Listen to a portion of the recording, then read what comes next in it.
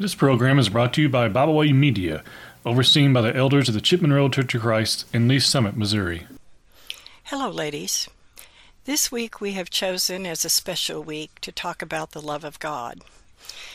And I think it's nice that I managed to hit this on a Valentine's Day, when everyone's thinking about love anyway. So maybe we can just get a good look at our love toward our Father. I've chosen for a subject the uncontainable love of God. There is only one who can say, I love everyone in the entire world from the beginning to the end. And that is the one who created us, the universe, and all that lies within. This love of our Father is unique, and the depth of it is greater than our imaginations can even fathom. We cannot measure it, contain it, nor see an end of it. It stretches beyond our deepest thoughts. It is seen throughout both the Old and New Testaments, and it challenges us in ways that no other earthly love could ever do. God is love personified, and if we could combine all the love of every kind that has ever existed, it could not even begin to compare to the love that God has bestowed upon every individual from sinner to saint. It would be impossible to enumerate the blessings our Father in heaven has bestowed upon us. Jeremiah 31:3 reads, The Lord hath appeared of old unto me, saying, Yea, I have loved thee with an everlasting love. Therefore with loving kindness have I drawn thee. Everlasting is a long time, except time isn't even involved. As imperfect people who love God deeply and who struggle to please Him and obey His commandments, we still do not have the capability to love to the depths that God does. Perfect love will be balanced. And this is hard for us sometimes. The love of God exhibited the greatest sacrifice that could ever be offered in His Son, Jesus, who died for our sins, that we, through obedience to His gospel, might live eternally with Him. God has spoken His will for us today and blessed us with so many benefits. But for Him to remain true to His word, He must also be just. And God is just. Job 4:15-19 states, Then a spirit passed before my face. The hair of my flesh stood up. It stood still, but I could not discern the form thereof. An image was before mine eyes. There was silence. And I heard a voice saying, Shall mortal man be more than just God? Shall a man be more pure than his Maker? Behold, He put no trust in His servants, and His angels He charged with folly. How much less in them that dwell in houses of clay, whose foundation is in the dust, which are crushed before the moth. Well, that really kind of lets us know where we are, doesn't it, ladies? As humans, God's creation, we do our best to be just when we love someone. But sometimes our judgment is actually clouded by our love for individuals, isn't it? We were born into a physical world that is filled with wonderful things that God provided for us. And we were designed to love others, to marry, bear children if we're able, or find a proper mate.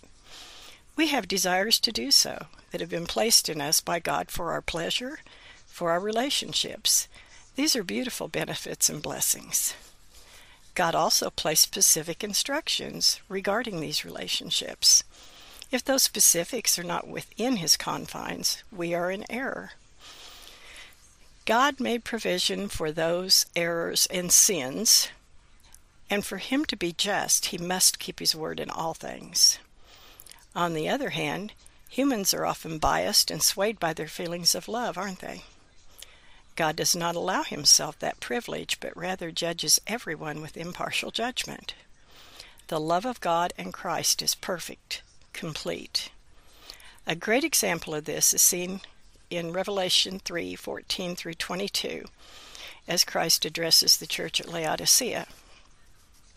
In the latter verses of this discourse, specifically 19-21, we read, As many as I love, I rebuke and chasten. Be zealous, therefore, and repent. Behold, I stand at the door and knock. If any man hear my voice and open the door, I will come in to him and will sup with him, and he with me. To him that overcometh will I grant to sit with me in my throne, even as I also overcame and am set down with my Father in heaven. Notice there the Lord begins with reminding us of His love, then reminding us that it is incumbent upon him to rebuke or give stern warning, like we do to our children because we love them. He had to chasten those of Laodicea, verbally by his word in the previous verses, 14 through 18. But he doesn't stop there. In 19 through 21, he reminds them of their responsibility as his child, of what they must do.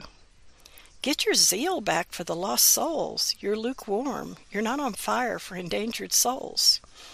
And then get your mind off of worldly gain. Okay, now we get to see some of the specifics, right? And then the solution. Repent, do a turnaround, and get back to the business of souls rather than gathering up material things. Of course, we then read our favorite part. He will grant the overcomers to come and sit with him at his throne. Now, that's what we all really want, right? No one loves to be chastised, but it is needful to accomplish the Lord's will. We should be ever thankful that God provided this way for us, that we would not be lost to the fires of hell by the first infringement. The plan and process for redemption of our souls is the greatest love ever. So let's spend a moment or so looking at the lovely benefits our Father provides, keeping in mind that his way is perfect, not ours. First, let's look at his mercy, compassion, and faithfulness. Lamentations 3:22 through 23 says, "It is of the Lord's mercies that we are not consumed, because his compassions fail not. They are new every morning. Great is thy faithfulness." We all love this verse of encouragement, don't we? Then we see justice, truth, and righteousness in Isaiah 45:21 through 23. "Tell ye, and bring them near, yea, let them take counsel together. Who hath declared this from ancient time? Who hath told it from that time? Have not I the Lord? And there is no God else beside me, a just God and a Savior. There is none beside me. Look unto me, and be ye saved, all the ends of the earth. For I am God, and there is none else. I have sworn by myself, the word is gone out of my mouth in righteousness, and shall not return. That unto me every knee shall bow, every tongue shall swear." Again, we can see God letting us know that he has told us from the beginning. How could we forget? So God's uncontained love for man, what about it? These characteristics we spoke of that define our God Almighty are just a few of those that we see and know of our Heavenly Father. His love is unsurpassable. Jesus gave testimony of his Father to those who walked among him, and left his testimony with us today, that we might share it in the heavenly realm where he and the Father now dwell. No one can deny the love of God. It is written, "For God so loved the world, that he gave his only begotten Son, that whosoever believeth in him should not perish, but have everlasting life. For God sent not his Son into the world to condemn the world, but that the world through him might be saved." John 3:16 through 17. Yes, our God loves us that much. He is the God of salvation to obedient believers. How much more love could be demonstrated than to sacrifice your only Son? Jesus also said in John 14:10 through 11, "Believest thou not that I am in the Father, and the Father in me? The words that I speak unto you I speak not of myself, but the Father that dwelleth in me, he doeth the works.